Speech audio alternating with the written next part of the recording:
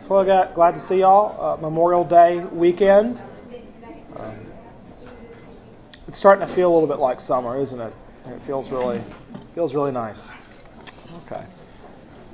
Let us pray. Heavenly Father, we thank you that you have in your word a promise for us. And so we pray that you would open our eyes up to what the book of Acts would have to say to us today. In Jesus' name, amen. Kelly, if you could just keep that baby quiet, that'd be great. Okay. Acts chapter 4. I have 1 through 22, so a long haul, but listen closely. And as Peter and John were speaking to the people, the priest and the captain of the temple and the Sadducees came upon them, greatly annoyed because they were teaching the people and proclaiming in Jesus the resurrection from the dead. And they arrested them and put them in custody until the next day, for it was already evening. But many of those who had heard the word believed, and the number of the men came to about 5,000. On the next day, their rulers and elders and scribes gathered together in Jerusalem, with Annas the high priest, and Caiaphas, and John and Alexander, and all who were of the high priestly family. And when they had set them in the midst, they inquired, "By what power or by what name did you do this?" Then Peter, filled with the Holy Spirit, said to them, "Rulers of the people and elders, if we are being examined today concerning a good deed done to a crippled man, by what means this man has been healed, let it be known to all of you and to all the people of Israel that by the name of Jesus Christ of Nazareth, whom you crucified, whom God raised from the dead, by him this man is standing before you. This Jesus is the stone that was rejected by you, the builders which has become the cornerstone. And there is salvation in no one else, for there is no name under heaven given among men by which we must be saved." Now when they saw the boldness of Peter and John, and perceived that they were uneducated common men, they were astonished.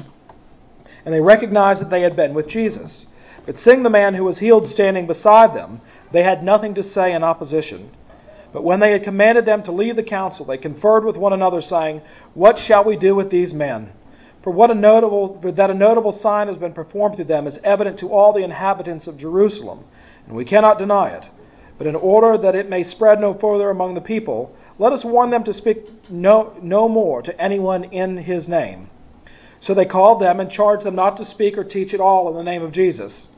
But Peter and John answered them, "Whatever is right in the sight of God, to listen to you rather than to God, you must judge. For we cannot but speak of what we have seen and heard." And when they had further threatened them, they let them go, finding no way to punish them because of the people, for all were praising God for what had happened. For the man on whom this sign of healing was performed was more than 40 years old. The word of the Lord. That last verse starts to make you feel a little bit old. Okay. Peter had preached this amazing sermon, and of course the man had been healed. "Silver and gold have I none, but in the name of Jesus, get up and walk." And that was the avenue to Peter preaching this sermon. An annoyance took hold of the Sadducees and the scribes and those in the high priestly family. And we'll get to that mafia-esque name in a minute. Well, why were they greatly annoyed? Well, they were greatly annoyed because this is the same crew that were instrumental in crucifying Jesus. We're going to talk about that. Remember, it was Jesus who stood before Annas and Caiaphas and was questioned by them before he was finally sent on to Pilate to be crucified. And so they were greatly annoyed because what did they think? We thought that we stomped this out. Right? We thought that we had put this out with the crucifixion of Jesus. In fact, remember, they were working the crowd, not them specifically, but certainly their disciples. They were the ones working the crowd before Pilate when he said, "Would you like for me to release Jesus or Barabbas?" And Pilate, thinking this is a great political move, it was sort of like saying, "Would you like for me to release your grandmother or Mussolini?" And the crowd begins to chant, "Benito, Benito!" They start chanting for me, and he's sort of taken back, like, "Well, I didn't manage to see that one coming." But they're the ones working the crowd, and why? It wasn't just he thought that it set up a really contrast, but what Pilate knew is, look, I'm going to release Barabbas. In a couple weeks, I'll have him back in custody. Because the thing about Barabbas is Barabbas was an insurrectionist. He was a zealot, so was Peter, but he was trying to overthrow the Roman authorities. He probably had a little bit of an attitude problem. Thus, his name, Barabbas. Right? Paul talks about it, that we've been given a spirit of adoption so that we call Abba, right? Abba, which is the Hebrew familiar name for father, daddy. And Bar, Simon, Simon Bar Jonah. You have not come to that conclusion yourself, but God has revealed it to you. Bar is son, so his name literally means daddy's boy. Well, there you go. We can talk about that later. But, so Barabbas was a mean character, but let's say that Barabbas gets up north and starts in trouble. You just pull a couple tanks in, and that's that. Right? Jesus is something totally different. You're fighting an army with no physical weapons, no artillery. You pull a couple tanks in, that's not going to defeat Jesus. It's not going to stamp him out. It's not going to thwart him. And that was Pilate's mistake for thinking that. And it was the mistake of the scribes and the high priestly family and the Sadducees, which the reason why they're on the scene I'll get to in a minute, and not the Pharisees. But the Pharisees too, this idea is if we would just kill Jesus, it would all come to an end. The disciples kind of thought that too, because after the crucifixion, everybody had fled except for John and the women who were there at the foot of the cross when Jesus died. And they were all gathered together thinking, we're next. I guess what do we do now? Let's go fishing. And even after they had learned Jesus had been raised from the dead, they thought, well, maybe we should just hedge our bets and still go back to fishing. And they do that. And so even the disciples thought, well, we're not exactly sure how this is all going to turn out. And clearly, it's not turned out how anybody thought it would turn out. Because you have these uneducated men, and we see this in the Gospels because it's when Peter is warming himself beside the fire in front of whose home? Annas' home. That they go out looking, and the little girl says, I recognize by your accent that you're from Sand Mountain. Right, not Sand Mountain. But basically, Galilee was a total backwater. And I can say that because I like the tomatoes from Sand Mountain. They're delicious. And Sand Mountain is a wonderful place, but it's kind of the middle of nowhere. You don't go to Sand Mountain or those sort of out-of-the-way places unless you're going there. There's a wonderful little town in Virginia, one of the oldest towns. Actually, the communion service, the pewter bowl that they use for baptisms dates from the time of Oliver Cromwell. They were given the bowl during the time of when England was the good old days, when England was a republic, and they have that. But the town that Brandon's Martin Church is located in is called Disputana, because they couldn't decide on a name for it, so they called it Disputana, and it's still Disputana today. And so, but you're not going to Disputana unless you go to see the baptismal bowl. So it's an out-of-the-way place, and they could recognize, and even today you can recognize people by how they pronounce certain words, and Galilee had a particular accent, and they heard it.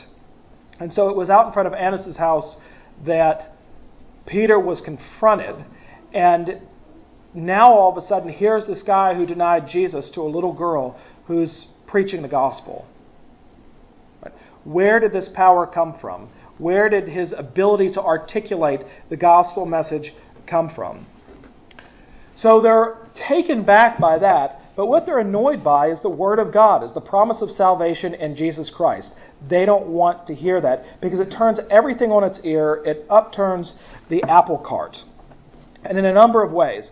The whole system of Judaism, Second Temple Judaism, had been set up at the time as a means by which you can establish a relationship with God.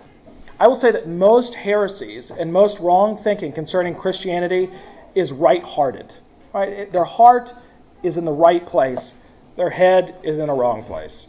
And so they're trying to find a way in which, how can you know that you're right with God? And so what Second Temple Judaism said, adding even more than what you would find in the Mosaic Law to what was required of you by God. So much so that you have several instances, like in John chapter 5, when Jesus heals the man at the pool of Bethesda, He says, get up and take your mat and walk.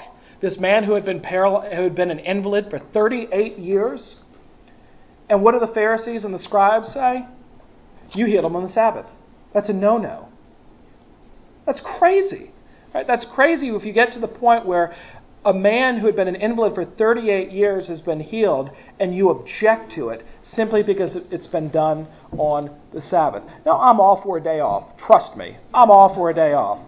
But right now in Israel to this day, you have a continuation of that party where in certain quarters of Israel, especially in Jerusalem, if an ambulance is rushing to a medical situation, I've actually seen this happen. If they're rushing to a medical situation, certain sects of Jews will throw rocks at the ambulance because it's moving on a Saturday. Right? So even to the point of things like that. Right? Now, we say, well, that's ridiculous. But if you have a list of things that say, so long as you don't do, or so long as you do the following things, I mean, I love keeping score. I love that. I've got the diaper changing score all up here. Like, I know how many I've done in the past 24 hours and whose turn it is next. And, of course, it never works out that way. And, of course, it's totally ineffective to say, well, I changed the last 10. Right? It doesn't work that way. So we all love to be able to keep score and know where we are with people that we're in relationship with. And so I understand where it's coming from. But when they come along and they say, Peter and John, that your relationship with God actually has nothing to do with you and what you bring to the table and your right behavior, but it actually has everything to do with what God has done on your behalf. Now, that doesn't nullify the law. Jesus says that. I've come not to abolish the law, but to fulfill it on your behalf. And because of what God has done in our lives, we do respond to it. We do find ourselves doing things that we haven't done before. But as a means to endear ourselves with God or to be able to gain something from God, far from it. And we see that in the parable of the prodigal son. With the oldest son, the oldest son was basically saying to his dad, you owe me. I've been the dutiful son. You owe me. I've been really, really good. Now, that is the way most of our human relationships work. Even though we know that they're not supposed to, we still feel that pressure of, you owe me, or I'm indebted to you. And there's no, I don't know, for me, there's no worse feeling than being around somebody and I owe them something, even if it's a phone call. Right? If I didn't call them back, I'm thinking I'm avoiding them at all costs. Why? Because I feel like that has somehow, and for some of us maybe it does do this, but I feel like that somehow has made our relationship less sound. And I'm sure if they're like me, they start reading into, well, I wonder why they didn't call me back. Well, maybe they were busy. Maybe they didn't get the message. And then within 20 seconds you think, maybe they hate me and never want to be my friend again. And Lauren is told, like, it's very funny with cell phones. She said, if she calls once and I don't answer, she thinks he must be busy. And then if she calls again and doesn't answer, she's very angry with me that I'm not answering the telephone. And then she calls 3 times and I don't answer, she thinks he must be dead. He must be dead.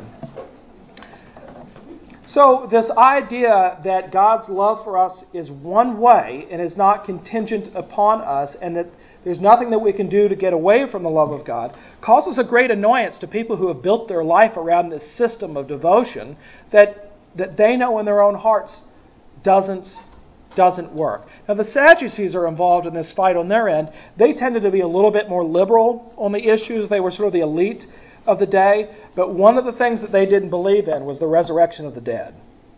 They thought you die, that's it. That's just kind of it. And you go off to this place and you kind of float around and it's better than life, kind of, but we're not sure, maybe. Right? But real great advertising to be a Sadducee, right? I mean, I'm sold. So they were annoyed by that. But the other thing that the Word of God does is that when the Word of God is boldly preached, because we understand that they're proclaiming all of these things in Jesus, they're simply gossiping the gospel to these people, what it does is it sheds light where darkness once was.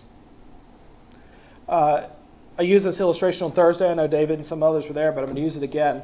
I remember one summer, I was asked to move some cinder blocks from the back of the house, and they were sitting on top of a piece of plywood. And if you've ever been if you've ever lifted up a piece of plywood that's been sitting someplace for a long time, when you turn it up, what do you see? Right? I mean, you kind of do the Michael Jackson backward, kind of moonwalking to avoid whatever's under there, and you see these like mud and decay and bugs and slithery things, and you just think, yikes. And when you pull up the board, what do? They head for the hills. They totally head for the hills. And it's the same way with the Word of God. When Jesus Christ is proclaimed, it brings light to a dark area. And those things that like to live in darkness, they scurry. They try to hide. They don't like it when light exposes things for what they are. The other thing, though, about light is after pulling up that plywood, I went back a couple days later, and there was once brown and decay is now green and life. That the sun has actually now given life to that which at one point was dead or dying. And so it brings light to dark places and begins to open the eyes of people. And for those who like to live according to the law, the less light, the better. All right, think about if, I'm sure this is happening soon. I'm sure Google has some product that allows you to read other people's minds. Right? That's a really frightening prospect for me.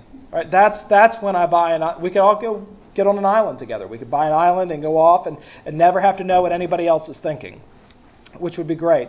But the whole concept of someone being able to read your thoughts and actually know your deepest desires and longing is frightening. And yet that's exactly what Jesus does. We know from his encounter with the woman at the well in Samaria when he says, well, go and get your husband. And she says, well, I have no husband. And he says, that's right, you don't. In fact, the man that you're living with is not the husband that you have. And you've had 5 or so others before that. And this woman immediately says something like, but you and your people like to worship in Jerusalem. My forefathers were. Of course you turn it to church real quick. You get out of there. You don't want people prying and meddling in those areas that you would rather be left covered up. The analogy that I always use, and I have to remind myself of it, is if you have guests coming over for dinner, there are certain no-go areas of the house. Right? You have areas that if somebody opened the door, you would die. You would literally die on the spot.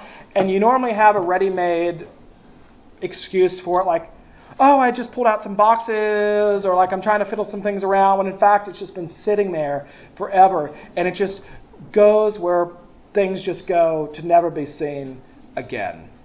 Normally it's a basement, it's a garage, it's a craft room. It's whatever it happens to be, and you really don't want anybody going in there. And the same is true of Jesus, that we have these areas in our life where did y'all have one of those rooms? We had a room where you weren't allowed to sit on the furniture. The dumbest thing I've ever heard in my life. Like, we had this entire room with this nice furniture, and there were certain things we were allowed to sit in and not sit in. And I thought that was ridiculous, but now I know why. And because kids will destroy everything. And so that's, if Jesus comes over to the house, that's where you take him. You're like, please sit in this chair that we're normally not allowed to sit in because you're Jesus. And you're able to sit there, and you put out the white tablecloth and the silver and the china, and you do all of that stuff. And then Jesus asks to use the powder room, and he accidentally opens up the basement door. You're like, no. But down he goes, right? Down he goes into the basement and starts searching through that area of our life that we think, this is not where I want you to go. And yet that's exactly where Jesus wants to go, to those dark, unevangelized continents of our hearts where we'd rather him not go. And yet that's exactly where he goes every single time. And he sheds light on areas that even for us as Christians are incredibly painful. So you can understand the annoyance of the people who would rather dwell in darkness.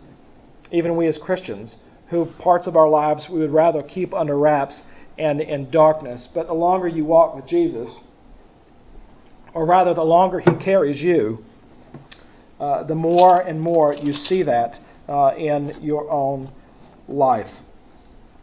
And so they're brought before the high priest's family.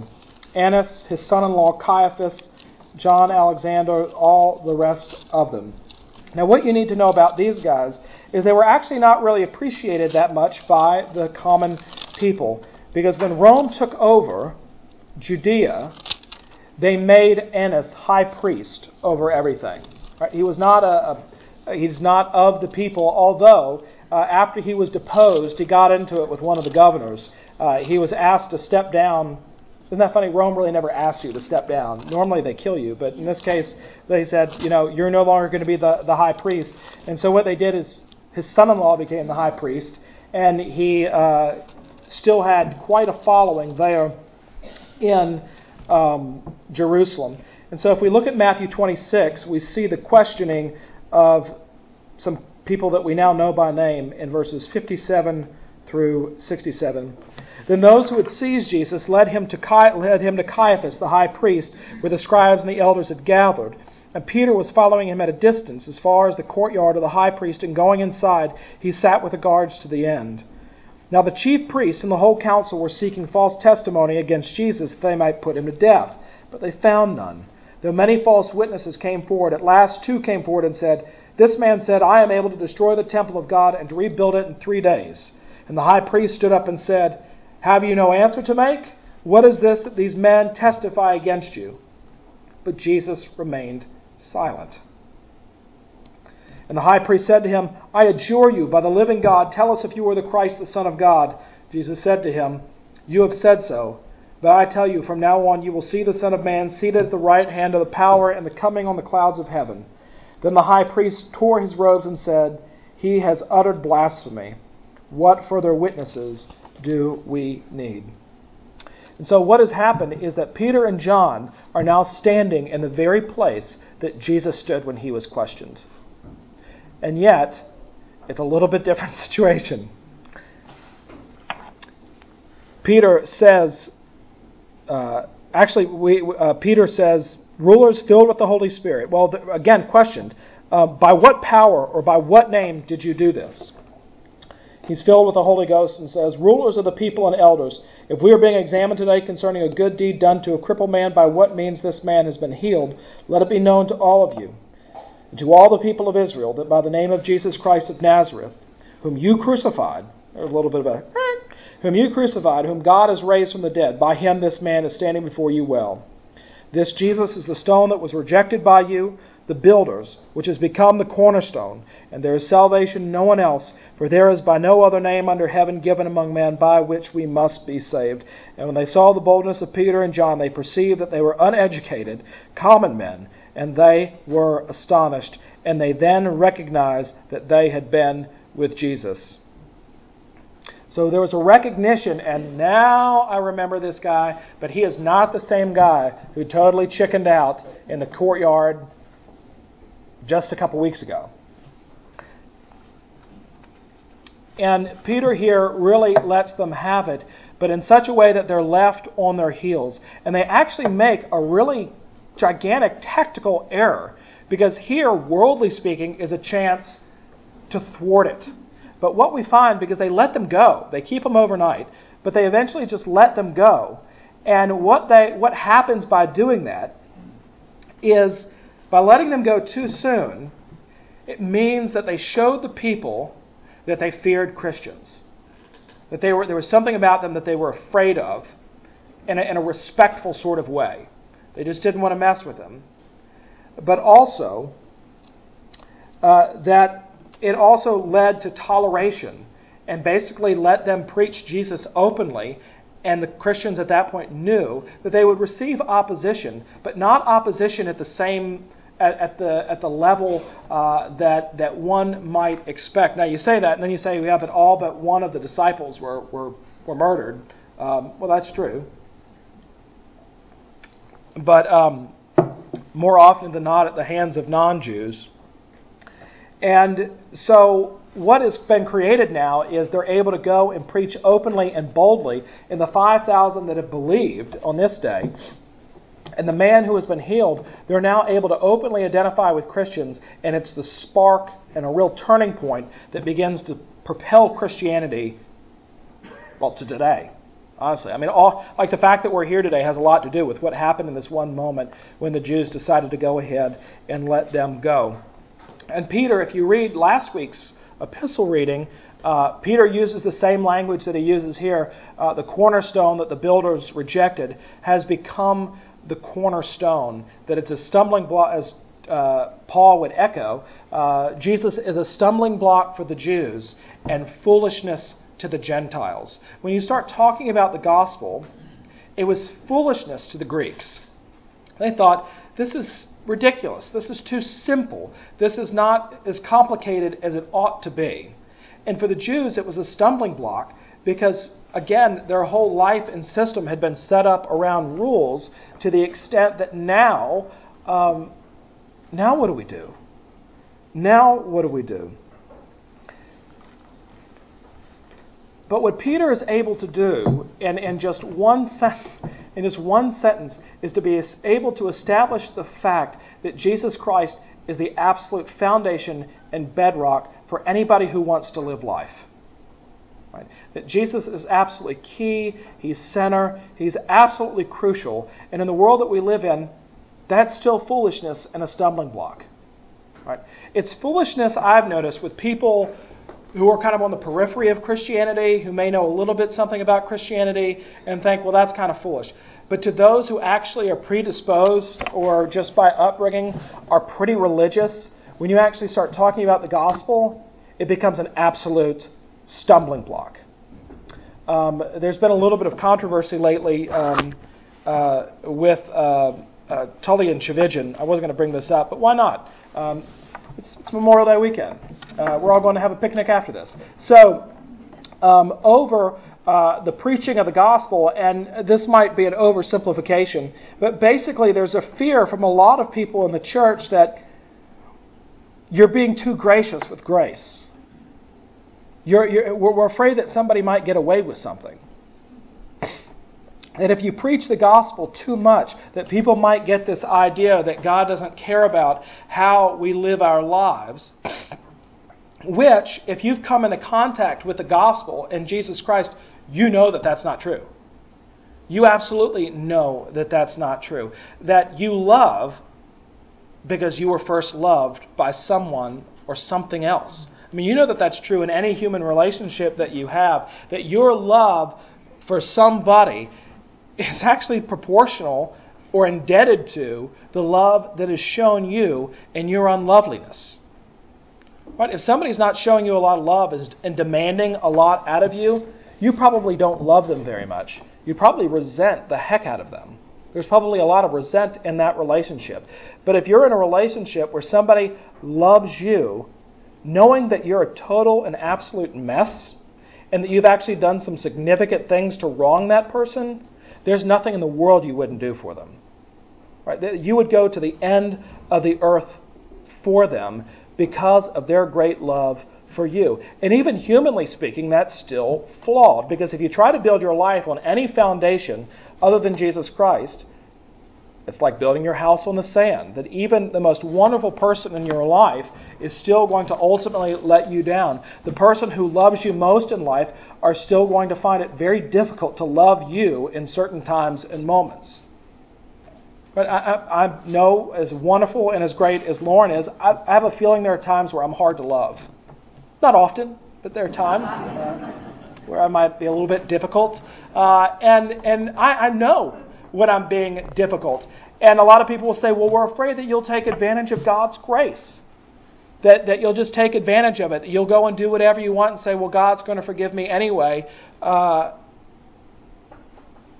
I don't see that anywhere in the New Testament. In fact, I see one, I wonder how they felt when Jesus forgave the woman in adultery. Right? The woman caught in adultery. Neither do I condemn you. Go and sin no more. Well, that's it? That's all you're going to say to her? Or some of Jesus' more gratuitous miracles. First miracle was where? Right, a wedding in Cana of Galilee. Jesus, God incarnate, chooses His first miracle to produce the best wine the world had ever tasted, and in such mass quantity to be illegal, right? And dangerous and unhealthy. More wine than they could possibly ever drink. And now Jesus isn't doing that to say you should give yourselves over to indulgence. But what Jesus is saying is that my grace and my love for you is boundless to the point where it ought to make you feel uncomfortable. It ought to make you feel uncomfortable. Because deep down inside, you know that you don't deserve it. And yet, your life is built on a foundation because of that is unshakable.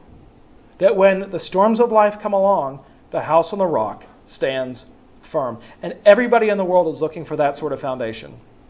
Everybody. I mean, whether you're religious or you're not religious, everybody that I talk to is looking for some sort of foundational thing in order to make sense of their life, to serve as some sort of cohesive glue in their life. And I don't ever meet anybody who's saying, who say things like, well, if I only had this in my life, everything would be fine.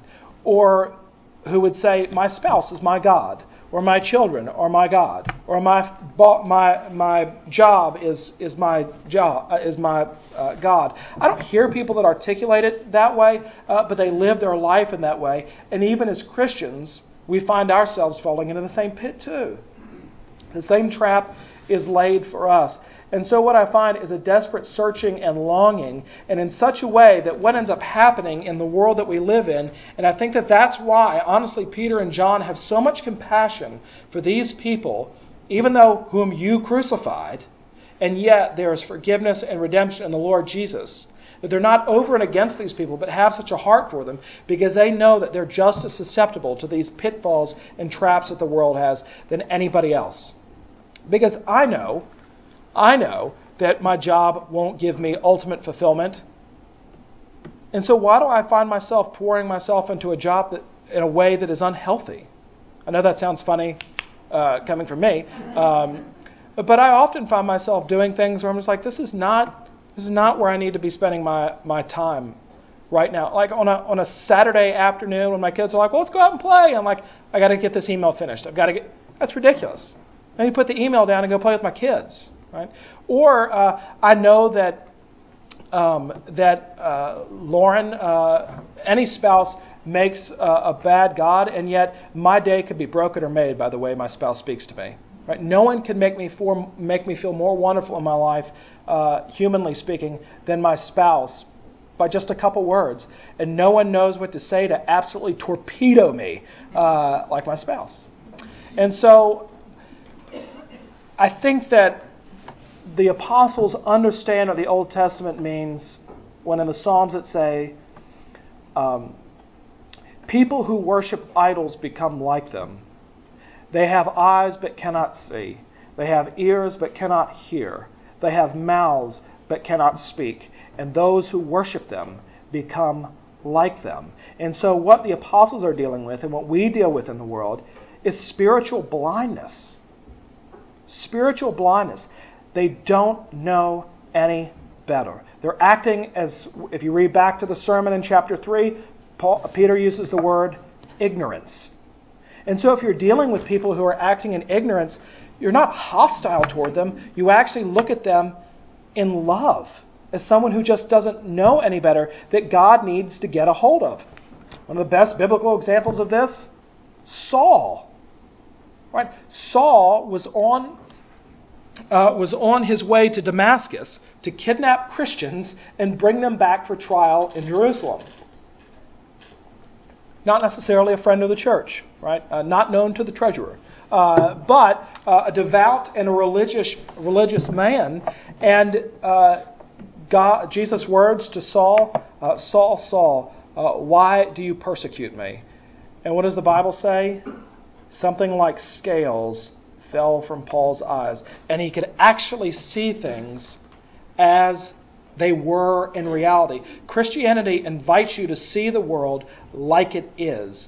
Christianity is not pie in the sky. It actually is much more in tune with reality and what's going on around us than anything else. Everybody else is walking around with blinders on and not actually able to see things as they are. And so when God intervenes through grace in somebody's life, they're actually able to be honest about themselves, honest about life, and they're able to see that if their life is going to stand on anything, it has to stand on Jesus.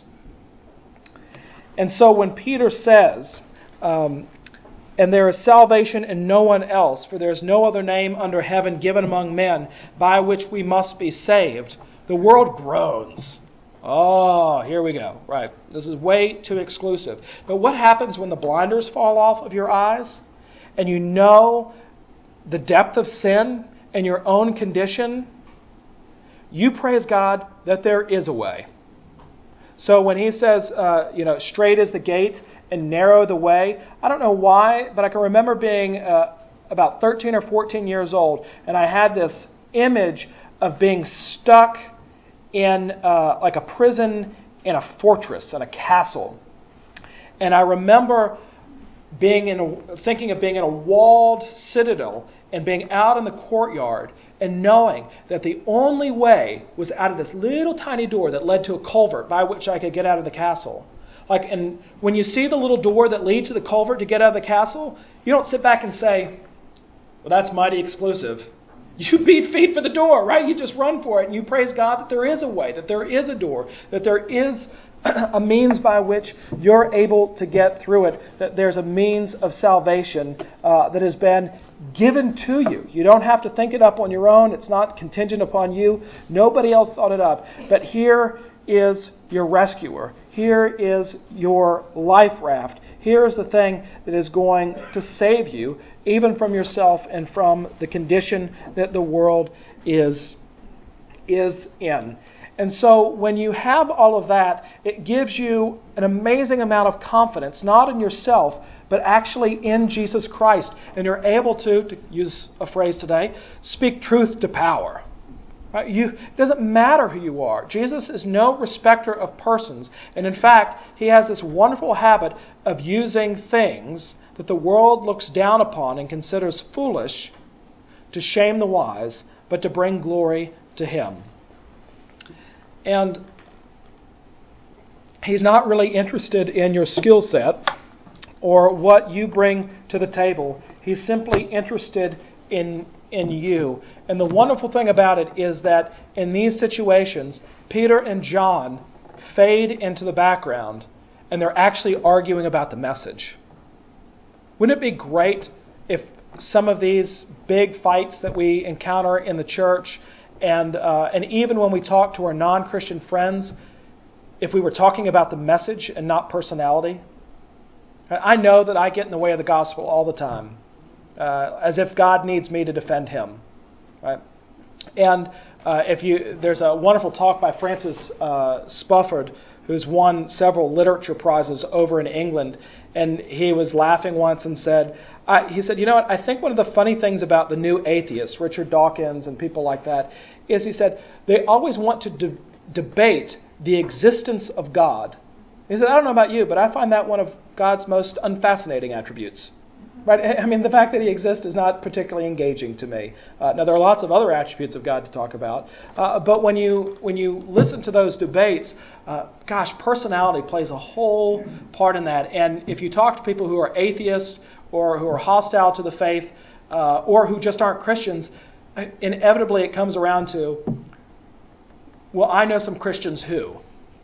Or I encountered somebody who said this or did this or that to me who said they were a Christian. If that's what Christians are like, I want nothing to do with it. And yet, being a Christian, I know exactly what they're talking about because the church is full of them.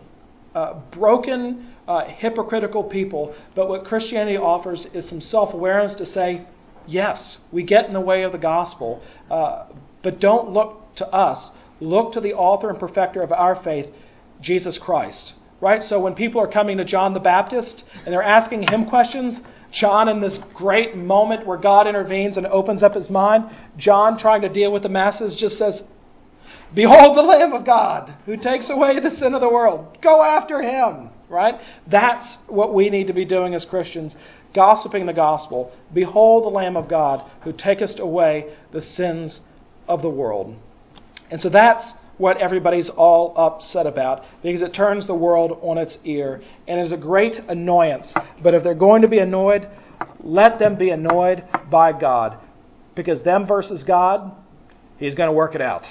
Right? He's going to work it out. Questions, comments, concerns? Regarding sermons and stumbling blocks, I ask you if it may not be true that a lot of us are very selective in what we consider a stumbling block. Right. In your sermon this morning, you spoke about Noah and the Genesis flood. Mm-hmm. And to me, of all the stuff that's been talked about, that's a big stumbling block. Because I can't figure out where all that water came from and where it went. Right. But is that, well, first of all, what is your bedrock position on the Genesis flood? Behold the Lamb of God. Okay, I can do this. Do you agree that we can be a little bit selective in, just the existence of God to begin with? We don't question that if we're Christians, but we come along and something as trivial as the Genesis flood, we get it hung up on. Yeah, for some people it's not. You're right to say that. For some people it's not trivial, and I understand the objection where they could say, well, first of all, I took physical science in 7th grade, and I know how this works, and how could that possibly happen? And the objection, the animals and perpetuating them. There's the wonderful Far Side comic, which has all the animals getting in the ark and the 2 dinosaurs talking to one another and saying, "Oh shoot, is it Tuesday?"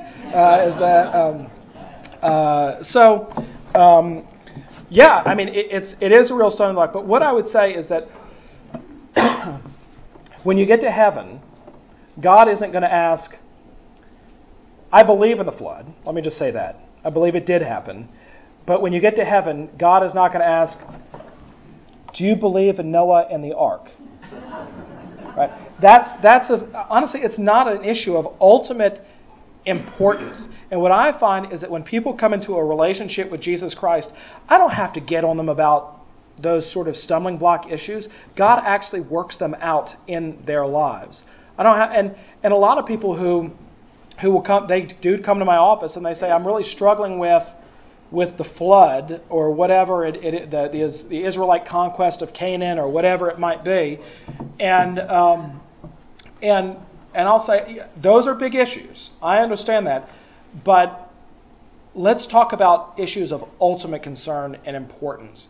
Like if Noah in the flood is waking you up in the middle of the night, I'd be surprised. But if it is, let's talk about it. But it's not, and that tends to be a smokescreen, that there's an issue behind the issue. So that's where I want to get, is to the issue behind the issue. And I think that, I haven't seen it yet, but the new movie out with Russell Crowe, Noah, which has gotten it's been pilloried by some. But the only thing that I'm really interested in the movie, which is why I will probably go see it, is I want to see how the directors portray what the world was like, and especially the Nephilim, the sons of God who had intermarried with which is actually in our Peter reading this morning, which I didn't touch with a 10-foot pole. And someone said that he got it right. Like, it wasn't like everybody was going along in their merry way and it was really great. Like, the earth was a really, really, really bad place. And it's actually incredibly merciful of God, here again, sort of praise God that there is a way, that he spared Noah and his family. Because just read shortly after the flood what Noah and his sons get up to. Lord have mercy. So it's not like they were the most well-behaved 8 people on earth. God in his mercy, and we don't know why. Thankfully, they didn't earn it. Because if that's the case, no one's getting on the ark. Nobody.